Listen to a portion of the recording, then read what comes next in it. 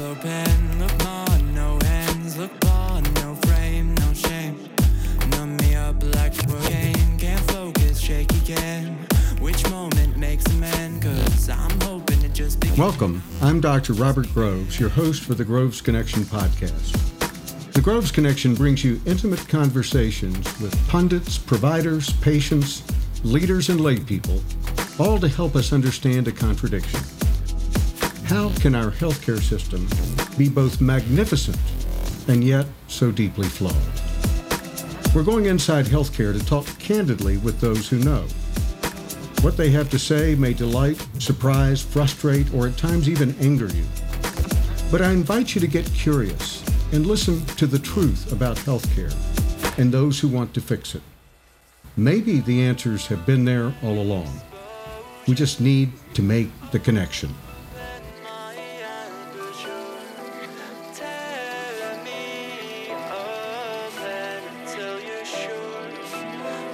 Are you ready to connect? Ryan Campbell, welcome to the Groves Connection. Well, I appreciate it. Thanks for having me. I'm really fascinated by your story, and this is a little different than some of the other podcasts I've done, but I can't wait to get into this. But as is my habit, I'm curious about background. So can you take us back to where you grew up and what your life was like? And I don't know, are you Australian, or is that right? Well, I'm based in Nashville in Tennessee. And okay, yeah. I try and convince people I'm from West Texas. That's my main purpose in life these days. But no, I am an Aussie and moved to the US 5 years ago, moved to Tennessee and in pursuit of the business and everything that we now do in the US. And but Aussie born and bred, and grew up in a small beach town in Australia, and just a normal Aussie family, mate. Dad was a truck driver and a farmer, and mum was a stay-at-home mum, and I was youngest of three boys. We were just kind of that typical middle-class family. Went to the same school for 13 years of my education, from kindergarten through to year 12, and my graduating class had 26 people. So, we were in kind of rural coastal Australia. Yeah. Honestly, the most incredible upbringing, the most incredible parents, most incredible family. We were given just enough. We were made to work for what we had, just enough, and it was just a beautiful balance. Yeah. I'm struck by how, in many circumstances, I think it's the spin that we put on things in retrospect is critically important, and I'm reminded of how important it is to put our stories together of our past in a coherent manner. It's almost as if that's the scaffolding on which we build the rest of our lives, and without that, it can get a little chaotic. But talk to me about what kinds of things were on your mind then. Were you thinking about a career? Were you thinking about what you were going to do when you grew up, or thinking about going to additional school? How was your mindset at elementary school? I definitely wasn't thinking about going to additional school, I can tell you that. I wasn't the biggest fan of school, but I was a big fan of aviation. Gotcha. And okay. I discovered my passion incredibly early in my life, and then that kind of fueled all the adventures, the good and the bad. And I was actually 6 years old. We jumped on a Boeing 737 in Sydney, and it was the very first time any of my family had ever been out of Australia and therefore overseas. So we all flew to a place called Vanuatu in the middle of the Pacific, a small island. And this was just prior, I am aging myself, but it was just prior to September 11. And that meant that from a security point of view, we were invited during that flight to walk up that aisle and actually go through the cockpit door. So we met the pilots, they turned around, they talked to the young boys, and that was it. I was sold, mate. Every day from that point on, I wanted to be a jumbo jet pilot. I wanted to grow up to, learn to fly airplanes. And I just lived and breathed anything to do with a flying machine. So take us through, what was your first job? Was it in aviation, or was that always sort of the hobby on the side? How did that come together for you? Yeah, so through a demand of wanting things, I had to get a job. That's all I wanted was a Fender Telecaster. And I remember putting this guitar on lay-by, and my cousin did exactly the same thing. We're the same age, and we both went out and got after-school jobs, and we both paid off the lay-by, probably 3/4 of it, and then our mum and dad paid the rest. That was that kind of reward and hard work thing. And once I had that guitar, I had a bit of spare money. I was earning $45 a week, and I was rich. So That's when I started to go down the road of flight training. I was 14 years old, working weekend jobs, after school jobs, and every 2 weeks I'd take a flying lesson. Yeah. That was the best part of my life. If I wasn't in the airplane learning to fly, I was reading about flying, or I was watching videos about flying, or that was my passion. And the performance that came as a result of the fuel that is a passion was pretty incredible. I was 14 years old learning to fly. I flew an airplane for the first time the day that I turned 15, my 15th birthday. So the first was day... Was that a solo now? That was a solo flight? First solo flight, 15th birthday. Wow. So first day I was legally allowed. I was let loose in an airplane, and 16 years old, I was flying passengers around, and 17, I had a private pilot's license. 18, I had a commercial pilot's license. So it was everything. I was broke, but I was happy. Yeah. So when you say you had a commercial pilot's license, what size airplanes were you flying at that point? What was it? To start off, once I had a commercial pilot's license, that was basically just the approval to earn money as a pilot. So I started off flying scenic flights, and I would fly up and down the coast of Australia and take passengers flying. And it was a very poorly paid job, but I tell you what, it was a good job. So, yeah. As you know, my life took a unique turn when I was 17, and yes, decided to embark on an adventure of my own, an expedition. And what did your parents say about this? Well, to be honest, for the first few months, they didn't say anything because I didn't tell them. So for the listeners at home, I had a desire to become the youngest person and first teenager in history to have ever flown an airplane solo around the world, tiny single-engine airplane. And I knew a kid who did it at 23. Prior to that, the world record was 37. Like, more people had been to space and flown solo around the world. I had no money, but I was like, this is just, it epitomizes adventure. It epitomizes living to break one of the few remaining records within aviation. So I actually Googled how to fly solo around the world. And I actually, from the secrecy of my bedroom, gathered some support from some very famous Australian names prior to telling my parents. And once this started to gather traction and a little bit more momentum than I first thought, I was like, oh my gosh, now I have to ask my parents. So I dried the dishes one night. My dad was next to me washing the dishes. Mum was sitting at the kitchen table. And I'll never forget asking the question. I was so incredibly nervous, mainly because I'd been planning this in secret, and I received some kind of supportive parental answer. Oh, that'd be a lot of fun. You'd see some amazing things. But then I sat down at the kitchen table and placed a folder of emails in front of them. And they started to read the emails that I'd been gathering, one email specifically from a very famous Australian man. And all of a sudden they went, oh, this is a bigger deal. This is not just... This is real.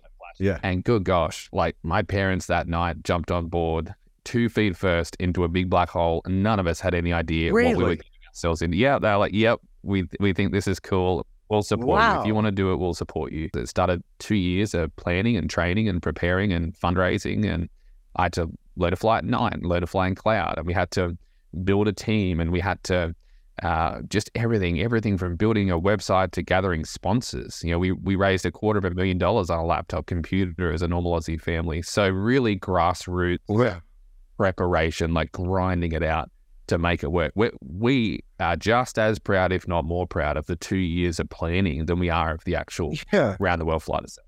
I want to get into that just a little bit deeper so that for listeners and for me, so that I understand what's involved in the complexity of flying a small airplane around the world. And at some point, you're going to have to hop some oceans, right? And you've got to know what your range is and where you're going to refuel. What was the trickiest part of that planning, and how many stops did you have to make in that journey? So it was an eastbound flight around the world from the Sydney area in Australia. 35 stops, 15 countries, 24,000 nautical miles.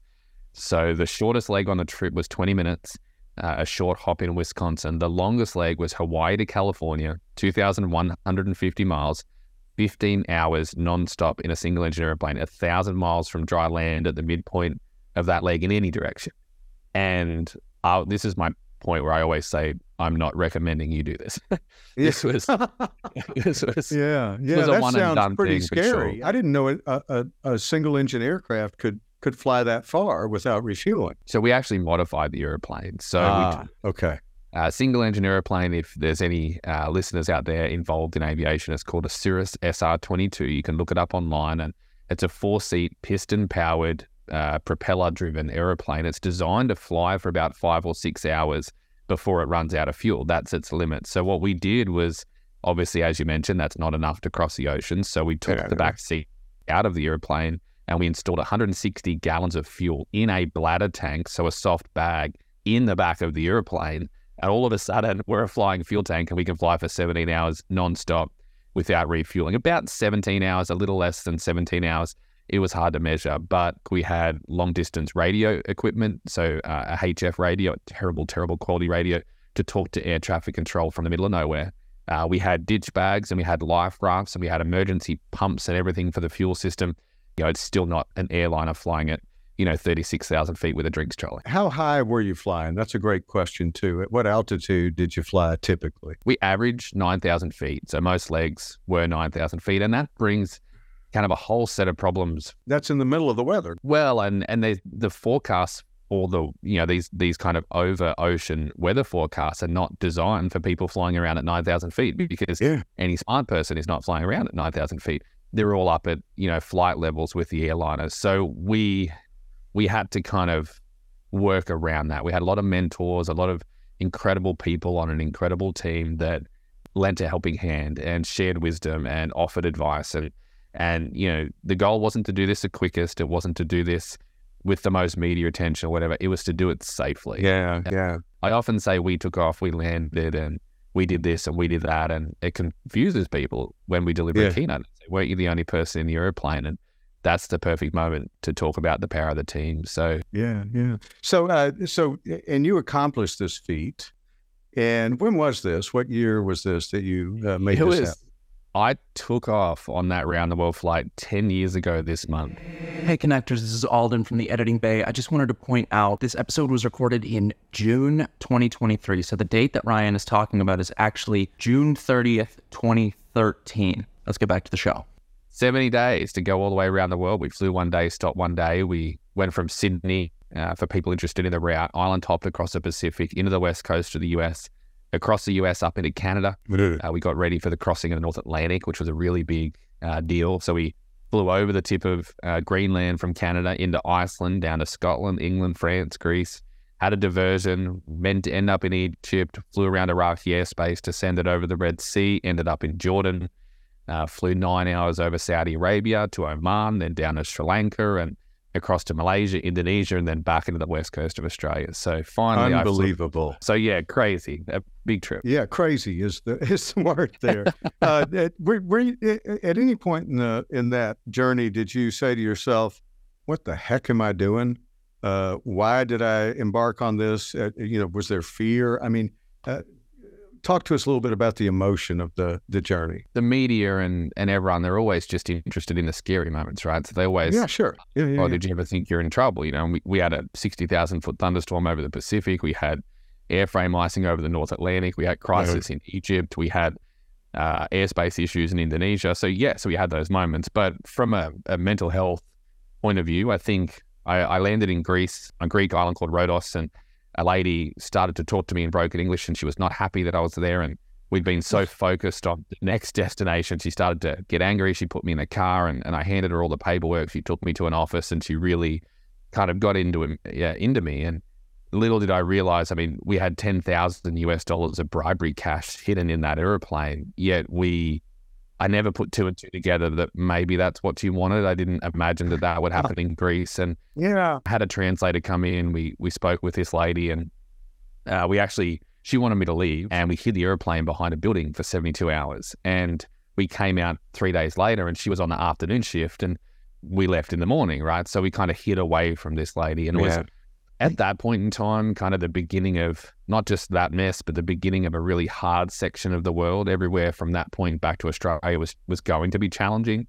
And that's when I realized what pressure I had put on so many other people. They say adventure is a selfish thing, and ultimately that is correct. And it was at that point I was like, oh gosh, I just want this to go well. And it would be unfair to not ask you, were there also moments of sheer joy as you were doing this journey, or was it all pretty much business? Incredible moments.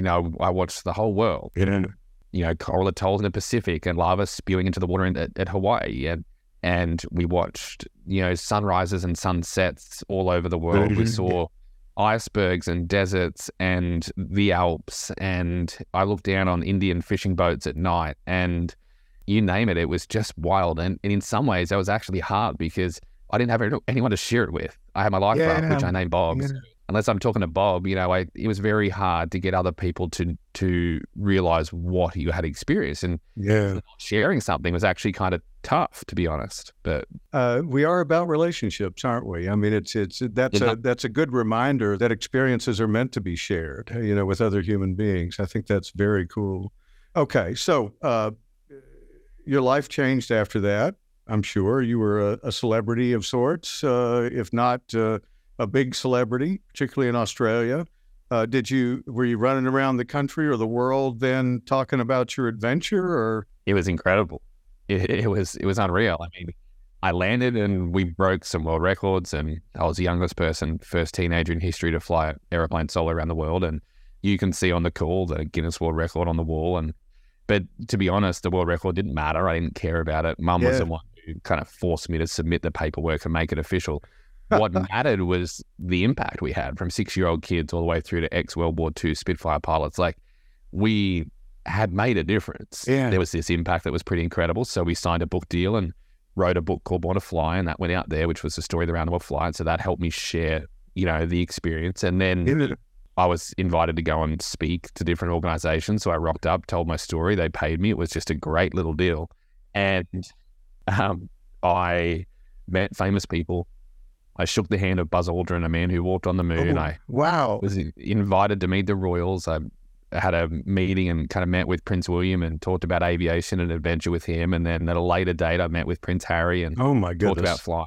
Like, I was invited to go to the Australian Museum, which is actually where I met Buzz Aldrin, and somehow was named one of Australia's 50 greatest explorers. And there are only 21 who are still with us. And that for me it's hard sometimes to realize if you've done something of significance. And that was a moment for me to go, wow, like, even though I don't feel like I deserve to be on that list, I am on that list and I'm proud of it. Yeah. So that was a massive highlight. So yes, my life was pretty incredible. But beyond all of that, I was just a normal Aussie kid who still was kind of in love with flying. So you talk about this dream of becoming a jumbo jet pilot. I'd had that dream since I was 6 years old. I was still flying for a living. I actually turned down a job with Qantas, which was my dream airline. To fly vintage airplanes. I was still a young guy. I was 21, and I thought, you know what? I'm not ready to go and drive the bus yet. I want to go and fly older aircraft, and I want to continue to build my experience as a pilot. And ultimately, that led to that day that changed everything. And so how long a period was that when you were basking in the glow of a huge accomplishment, every reason to be proud, an amazing feat? About 2 years and 3 months. Okay. So lots of adventure, and took another job flying, and kind of really continued to kind of live my life and start to look towards the next thing. So 2 years and 3 months. Yeah. So now I want you to if you would, walk us through that day or night. I'm not sure what time of day it was and what you were thinking, and then what happened. There was a day that changed everything for me, and it is tough. I've never delivered a keynote, not struggled, and it's raw and it's real. So just 2 years after the end of the round the world flight, I took a job flying warbirds or vintage airplanes, and my job was to fly a open cockpit biplane that was built in the 1930s up and down the coast of Australia. So I'd fly up the beach with one person aboard the airplane at a time. So it was two of us on board. We'd fly up the beach, and if they wanted, at the end of it, if they were adventurous, we'd go upside down. So that was my job. Now, 28th of December, 2015, so 7.5 years ago, it was a normal day at work. I met the gentleman who was flying with me first, and incredibly nice guy, had some aviation experience. We talked about flying. This airplane that we were about to ride in was just beautiful. It was a piece of art, and bright yellow biplane. And after talking, we went and climbed in the airplane. I helped him strap in. I started the airplane. So this was so old, this aircraft, that to start it, you actually grabbed hold of the propeller with your hand and you flicked it.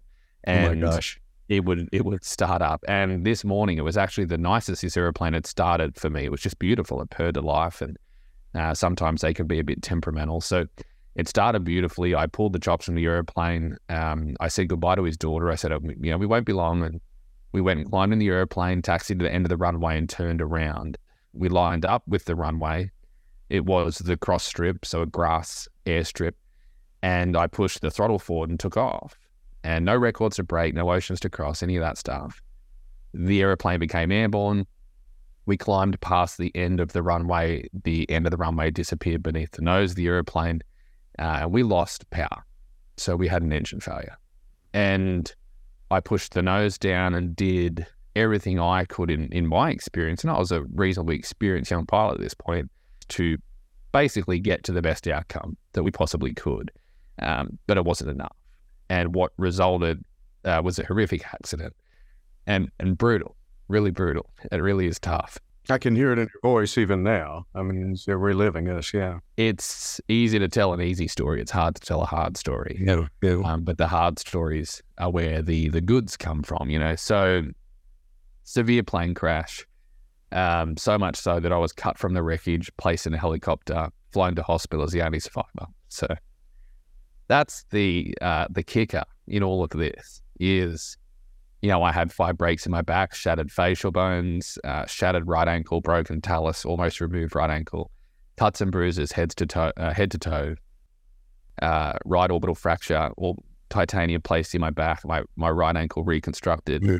I shut down and was rebooted, and then I was sent across to ICU. I spent some time in ICU and then woke up sometime later in a recovery ward, and days had now passed. That's when I realized that I had a spinal cord injury, and I was diagnosed a complete paraplegic. So L1 down, no movement, no feeling, all the things that come with a spinal cord injury. But the hardest part about all of this was not that list of kind of problems or injuries, but the fact that I was the lucky one in all of this scenario. And that started me down on what was a very, very tough masterclass in mental health, in mindset, in resilience. And yeah, it was the lowest point of my life. And I hope it remains as the lowest point of my life. I hope it's worse than that. And yeah, 6 months in hospital in spinal rehabilitation ward, 1.5 years in rehabilitation as a whole, and a really long journey back to where we are today. Well, I can't even imagine, especially at you're still a young man. I mean, you're a young man with your whole life before you, and to be faced with not only dealing with the aftermath of what had happened, and but then to be left to deal with the physical aspects of that. And the data is pretty clear that we all, to some extent, have a set level of happiness. It's not that it's not movable, but for the most part, we tend to have a set level of happiness. And whether you win the lottery or become paraplegic, if you make it through that, you get back to basically where you were before. What amazes me time after time, and I practiced as a critical care doc for decades, if you take one set of circumstances in 2 different people, the outcomes can be very, very different. And it's based on the way that they approach it. It really is. And I've watched that time after time. That's the masterclass on mental health that I went through. It wasn't, oh, you have a sore back or you learn to walk again. I had a miraculous recovery from a spinal cord injury. Still lots wrong, but miraculous. But it wasn't that. It was being in a room, in a ward, living with the amazing healthcare professionals that saved all of us, but being with the other patients, watching a quadriplegic who had lost both his arms and become a quadriplegic, no movement or feeling from the chest down, have a better mindset than an incomplete paraplegic who learned to walk again. Yeah. Won the lottery when it came to a spinal cord injury recovery. That for me was just a wait a second. There is far more to this, to overall happiness and satisfaction in life, and to maintaining positive mental health.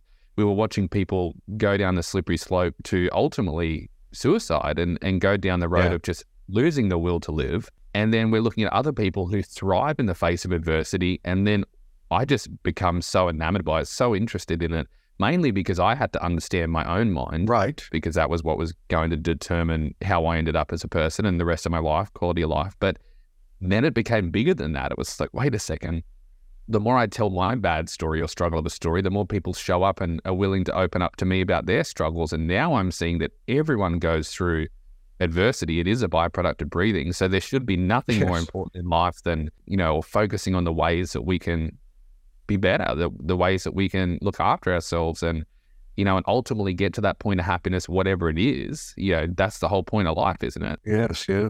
The mind is an incredible thing. Learning to walk for me was not a physical challenge. It was a mental challenge. Mm. Interesting. So I love what you're saying about this, and it certainly is consistent with my experience.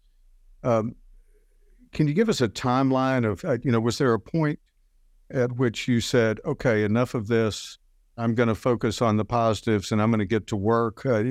Walk us through how that evolved for you and over what period of time and what happened next? Yeah, so nurses, and we mentioned this before we started recording, nurses are the top of my tree. I just think, it's no disrespect to doctors, amazing. What you guys did for me behind the scenes were incredible. But the people who showed up to my bedside, helped me get dressed, I have to tell this story. I remember going to bed one night and a nurse, said, okay, close the curtains, good night, see you tomorrow. And I woke up, got back in the wheelchair, went out to eat the next morning, and that same nurse is still there. And I said, I was like, you need to go home. Like, you need to sleep. Yeah. And she just smiled. She said, I've already been home. And she had finished a shift, gone back to her life, had her break, slept, got up, and she was back ready to look after us. And I was just like, that is the ultimate level of care. And when you're at that point in your life, I know that as a medical professional, you see a lot of people come through those doors and leave those doors in different, varying levels of success or whatever. But from a patient's point of view, there's only one person at that point, and therefore you as a team have so much impact on each individual person. So it was incredible to be in hospital, to be supported by the healthcare professionals that were around me.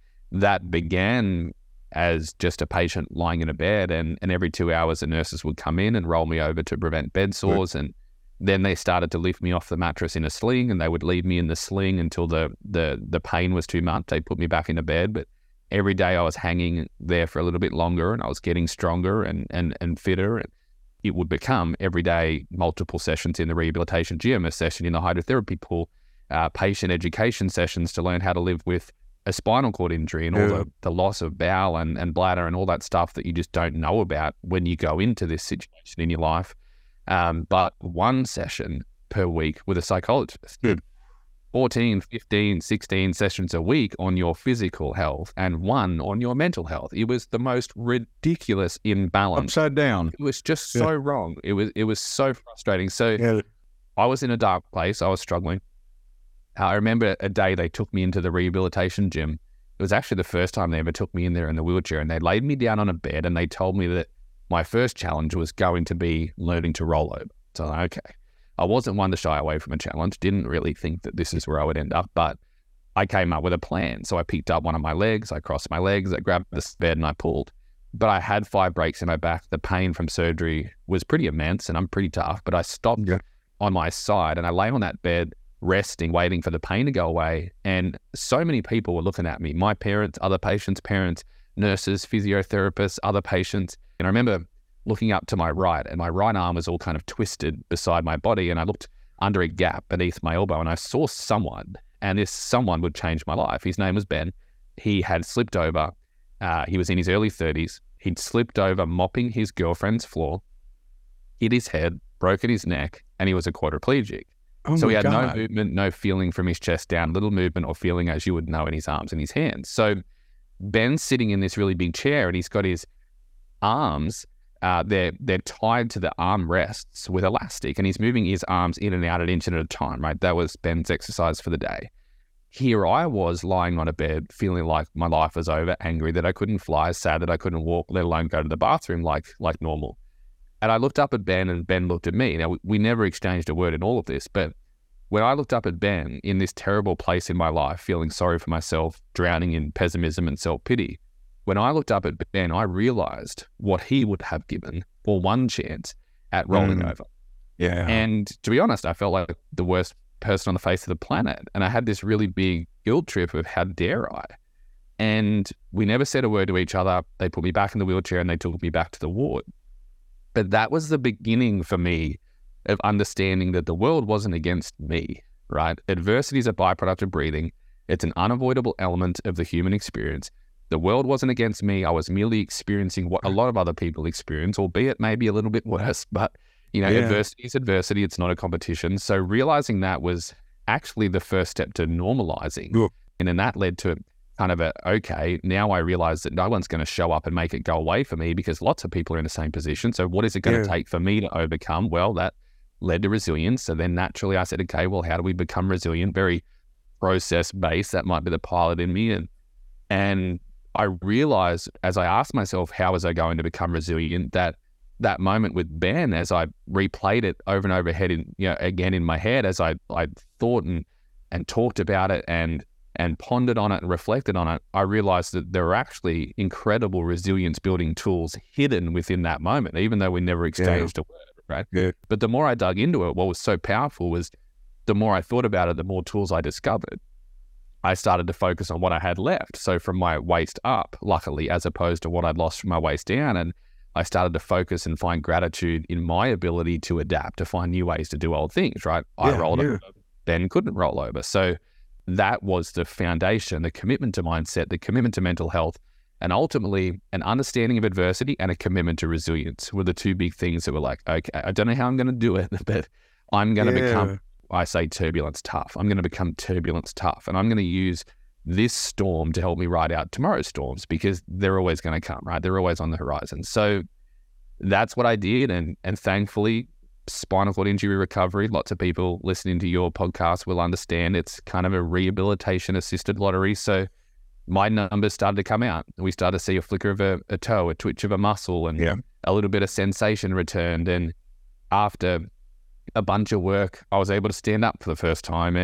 And then a few seconds of standing turned into 10 to 20 to a minute. And then I was able to shuffle in this big walking frame, mainly using upper body strength. And the physiotherapist, amazing people, were moving my legs for me. And then I graduated to a kind of slightly smaller walking frame and solo shuffling. And after almost 6 months, just over 5 months in hospital, I went home for further rehabilitation in my wheelchair, which was purple with white wheels and sparkly paint. So I had a set of crutches with me, focused on getting onto the crutches. Not only did I make it to crutches, but I made it to walking. And I know you can't see me right now, but the way I explain it is I walk like I've had a few too many Tennessee whiskeys, right? If you imagine someone. Gotcha. But as incredible as, the recovery was, there was the other side of the seesaw, and that was I still can't feel my feet.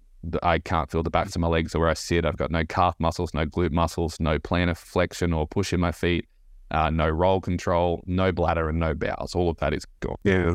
We could talk about that all day, but incredible to be able to walk and ultimately, get back to flying and do, albeit differently, and a lot of adaptation involved to pretty much live a pretty incredible life after it. So, I think it's so important, Ryan, for providers to hear stories like this. Because it can become a bit of a grind sometimes to particularly working in rehab, and there's a tendency to get a little depressed about the state of the world. But to hear, and it was the same thing when I was practicing. Is one patient come up to me and say, "Do you know what a difference you made?" And that alone, could fuel me for months. Just that the experience of the patient. I think we don't hear that enough, and so thank you for sharing all that. I know it's difficult, even though you've practiced it. It's difficult still to go through all of that and deliver it, but it's so meaningful. And I know that you took it even a step further, and you decided that not only were you going to focus on finding those tools, but you found a way to share those tools with others through speaking and podcasts and whatever else. And how did that evolve? How did you go from where you were? You've started to identify tools that will help you get better. How did you make the transition to, hey, I want to share this? There was a natural want to understand why. why do I feel this way? Why am I down? Why am I not happy? What do I need? What is it going to take? And I had some incredible help in hospital. Just people came out of the woodwork to help the kid who flew around the world. And I watched as I had a strong mind and still struggled. I watched people around me struggle beyond belief. And I left the hospital and I continued through rehabilitation. I got back to flying an airplane with special brakes or modified brakes. And so I was now flying airplanes again. And although I couldn't fly airliners or fly commercially, I got the opportunity to completely retrain as an incomplete paraplegic commercial helicopter pilot. So I became a helicopter pilot.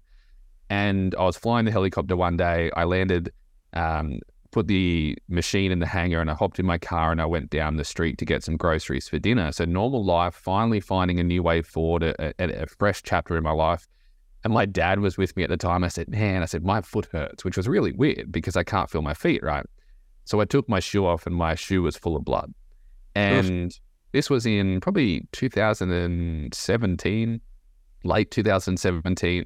And turns out I had a rock in my shoe, and that rock, I wasn't aware that it was. You didn't feel it. Yeah. So thankfully this didn't hurt, even though it's gruesome. But all day I sat in that helicopter with my feet vibrating on the floorboards, and that rock caused a lot of damage. And I ended up in a burns unit for 2 weeks and then back in that purple wheelchair for 2 months. And so even though I went back and finished my commercial helicopter license, and even though I still fly and have plenty of aspirations in the aviation world, I knew that what I had to share, this high versus low, and ultimately these tools far outweighed my unwillingness to want to share it. So that was the commitment I made to move all the way to America and leave my family behind. I sold everything I owned except that little airplane that got me back into the sky, and that airplane now lives with me here in Tennessee. We fly it all the time. I moved to America and I jumped on the keynote speaking circuit, and I mean, speaking petrifies me like most people, but it was important to share the message.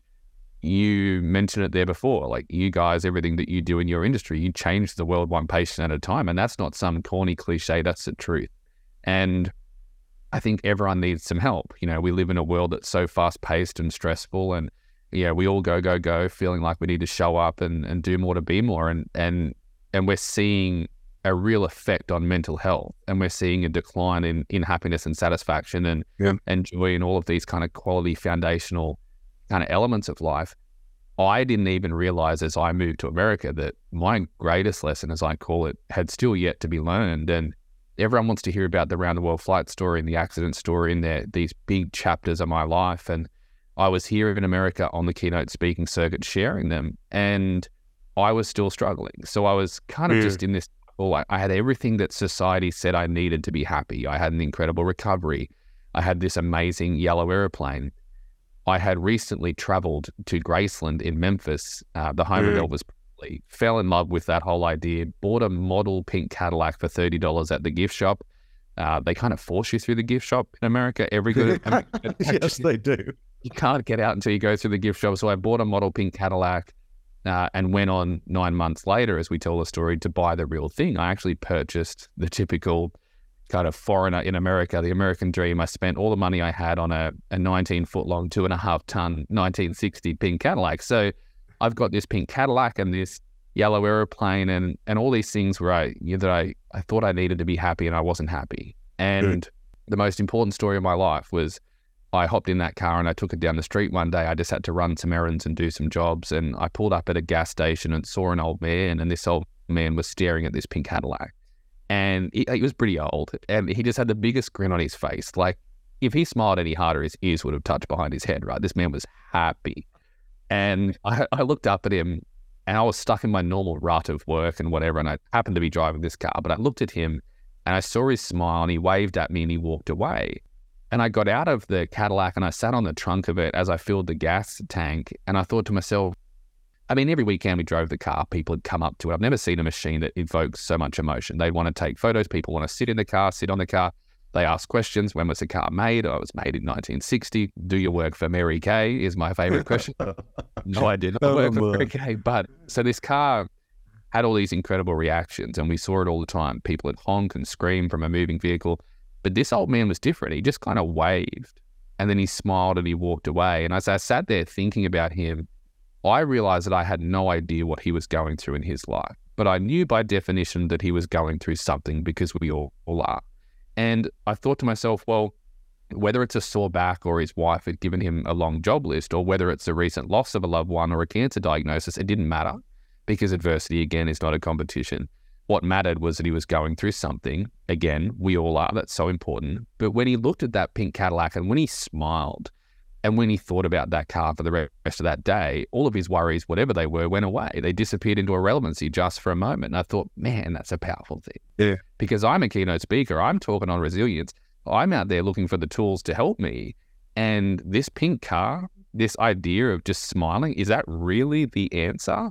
And it kind of took me on my own journey in life where I started to kind of prioritize the things that made me smile like a kid. And Yeah. I'd had a jet ski and we'd go on adventures and I'd hang out with my friends. I had this airplane, this car. I've had all these incredible hobbies. I had them my whole life, but I'd never thought about why I did them.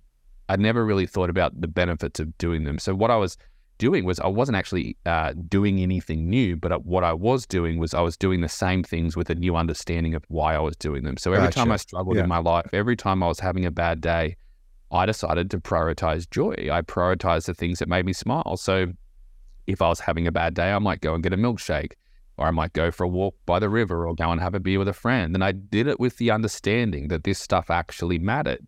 We often see the things we do for ourselves as selfish when ultimately they're essential. So that understanding made me realize they were essential. That gave me permission to do them. That permission led to prioritization, which is ultimately action. That led to positive change. So just by shifting what I prioritized in my life and focusing on the things that gave me joy and made me happy, I became a much better person, and I showed up better in kind of all areas of my life. And I'll say this because I can see you've got a thought. I don't want anyone out there to believe, regardless of what we're told, sold, or influenced, or led to believe every day, that there is a golden egg to make all your problems go away. I don't care what 5 steps you get sold in a book or what online course there is, just stop it. Like, there is no golden egg to make your problems go away. So instead of chasing that golden egg tirelessly, like a kind of a greyhound at a racetrack, I encourage people to stop looking for the ultimate solution and start stepping back, prioritizing yourself so you can show up better in the face of all those unavoidable challenges, because they'll be there until the day that you die. So this whole idea of prioritizing joy, which I saw in my own life, gave me, it was an incredible, it was a missing puzzle piece for me, right? And I saw an immense improvement in my mental health. That was something that we then tacked onto the end of the keynote for 5 minutes. At the end of every keynote, we asked this ridiculous question, what's your pink Cadillac? And we watched this conversation grow like wildfire. And that's what I will say. I'll breathe for a second, but I'm very passionate about it. That is what has led us to this point right now where we talk about not just pink Cadillacs, but more importantly, prioritizing joy. Yes, I love that. And what a brilliant insight. And because we're all taught, and we know from, even the lay literature that, you don't have control over what happens to you, but you can control how you respond to it. You can, accentuate the positive, eliminate the negative. But the question that always comes up is how? How do I make that happen? And you have identified a toolkit that allows you to do that, and you're sharing it with others, and so that they get the idea that it can allow them to do it too. Is that how you see it? Am I on the right track here? Yeah, and I think I had this massive kind of moment in my life where I realized finally what a speaker or a communicator or a leader does. They don't provide anything new. We don't need new ways to solve all problems. They're all out there for the taking. What we need is a new way to have the conversation. We need a way to have a work-life balance conversation without saying the words work-life balance. We need a clever, viral way to get people to buy in to a solution or a tool so that they gather a new understanding that leads to permission, prioritization, and positive change, right? That's the whole point of it. The pink Cadillac, for me, I fell into it because I actually had a real pink Cadillac. Yes. But when we first started asking people, what's your pink Cadillac?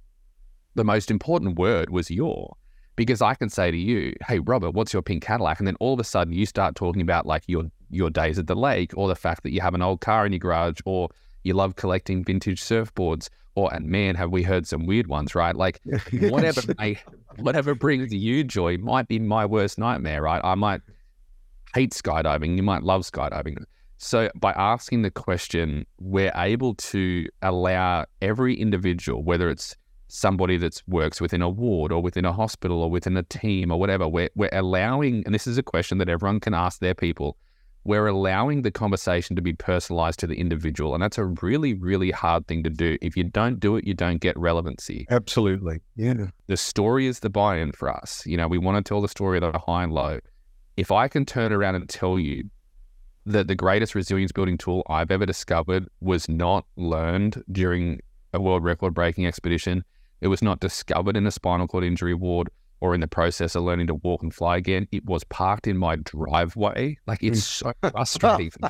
So frustrating. If I can tell you that, then that must, I hope, communicate the weight and the importance of this accessible, attainable change. You know, what is the point of what we're doing here? Yeah. Just living in general. We just want to laugh. We want to have fun. We want to smile like a kid. There's a statistic from a study. It was 12,000 business leaders and consumers. It's my favorite statistic, and that's coming from a man who doesn't really love too many statistics. And they looked at 12,000 people. They found that 45% had not felt true happiness in more than 2 years. Oh. 25% had lost an understanding or didn't really know what it even meant to feel true happiness. And as soon as I saw that statistic, it just became the center point of everything that we do, because that's just not good enough. That's just not good enough. We've lost the pure essence of life. And I don't know whether it's the rat race world we live in, the distractions of social media and this fast-paced kind of, you know, your grass is always greener world. I'm not sure, but we need to stop. We need to find balance. We need to step back so that we can show up better. And if there is any industry in this world that not only do I love speaking to most is, you know, that's the healthcare industry, but if there's any industry that needs it, we need all of you to show up better, to show up in, let's say, in your best form, because that's what allows you to change the lives of every single patient in the same way that you changed my life. And, you know, if that means going for a walk on the beach or having a Friday night glass of wine, or if that means an organization gives a little bit more time off or incentivizes self-care, then we need to have the conversation and create the change, because it matters. Yeah, you know, I'd love this. I absolutely love what you're doing and what you're saying. And my thoughts immediately went to there's a little bit of backlash in the nursing and medical community about, don't talk to me about resilience. You need to change your business model. And the problem is that both are true, but my bias is that you can't have a healthy culture without mental health in each individual in that culture. They don't all have to get it right, but you have to have overwhelming majority of people who understand themselves well enough to be able to modulate that with the right tools. And the way you deliver it becomes so simple and so clear, and the tool's right there in front of us. You know, we just hadn't recognized that tool is sitting there waiting to be leveraged, so that not only can we make our lives better, but we show up better for everyone in our lives. And that's the way real change happens. You know, it's a contagion, a positive contagion in this circumstance. And so I really want to say I appreciate what you do. And my Pink Cadillac is having conversations like this with people like you. It's what brings me great joy. And I just want to thank you so much for your time. You've been very generous.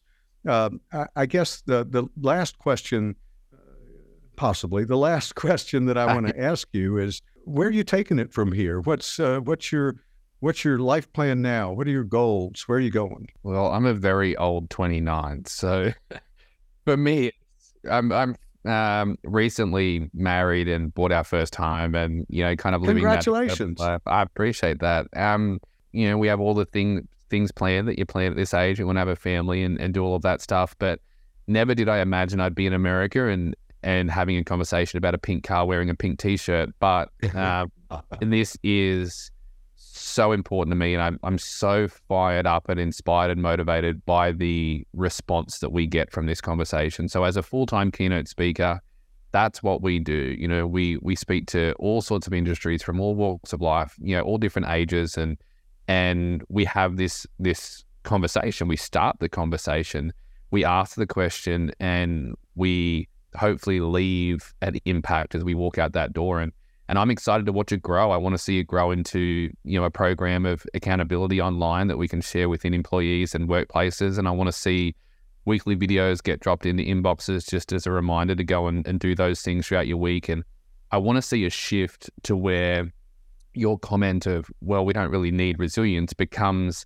a want and a desire to build resilience. You have to be proud of your ability to get back up. That is what makes great people great. And if the only reason that you could justify a lack or no need for resilience is if you don't truly understand adversity. Once we agree that it's a byproduct of breathing, then all of a sudden, if you're breathing, I got bad news, you better build resilience. So then the question becomes how, and, you know, after all of the heartache and the things that I've gone through in my life, accessible, attainable change lies in the simplest of things. And, you know, I'm excited to just be the person to have that conversation. We're writing a book called What's Your Pink Cadillac? The Hidden Power in Our Hobbies, Interests, and Simple Pleasures. So we are taking this conversation out there, and I will say to everyone out there listening and to you, the only way we get to do this is through word of mouth. And, you know, there are so many people out there who need to have this conversation, and it's the hardest part is just, you know, kind of seeing the doors and getting through the door.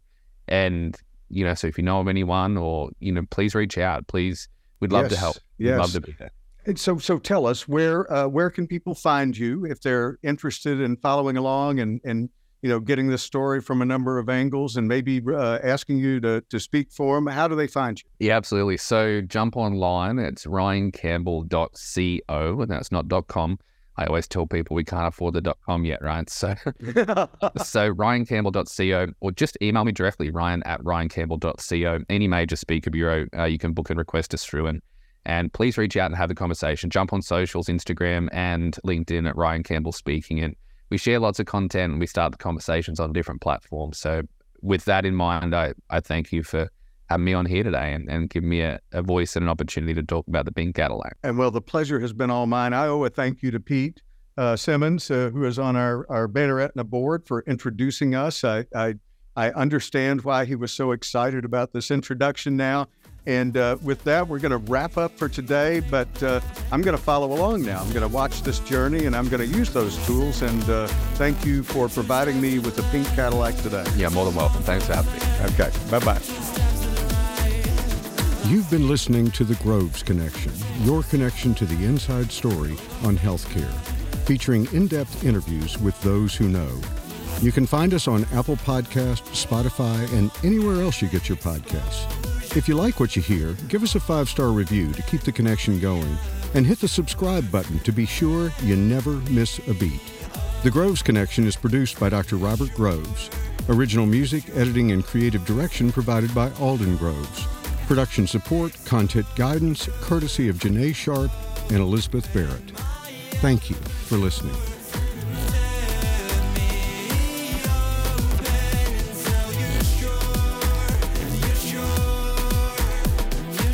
The professional ideas and opinions expressed in this podcast are mine and do not reflect those of any current or past employers. Thank you so much for listening, and we hope you'll join us next time on The Groves Connection.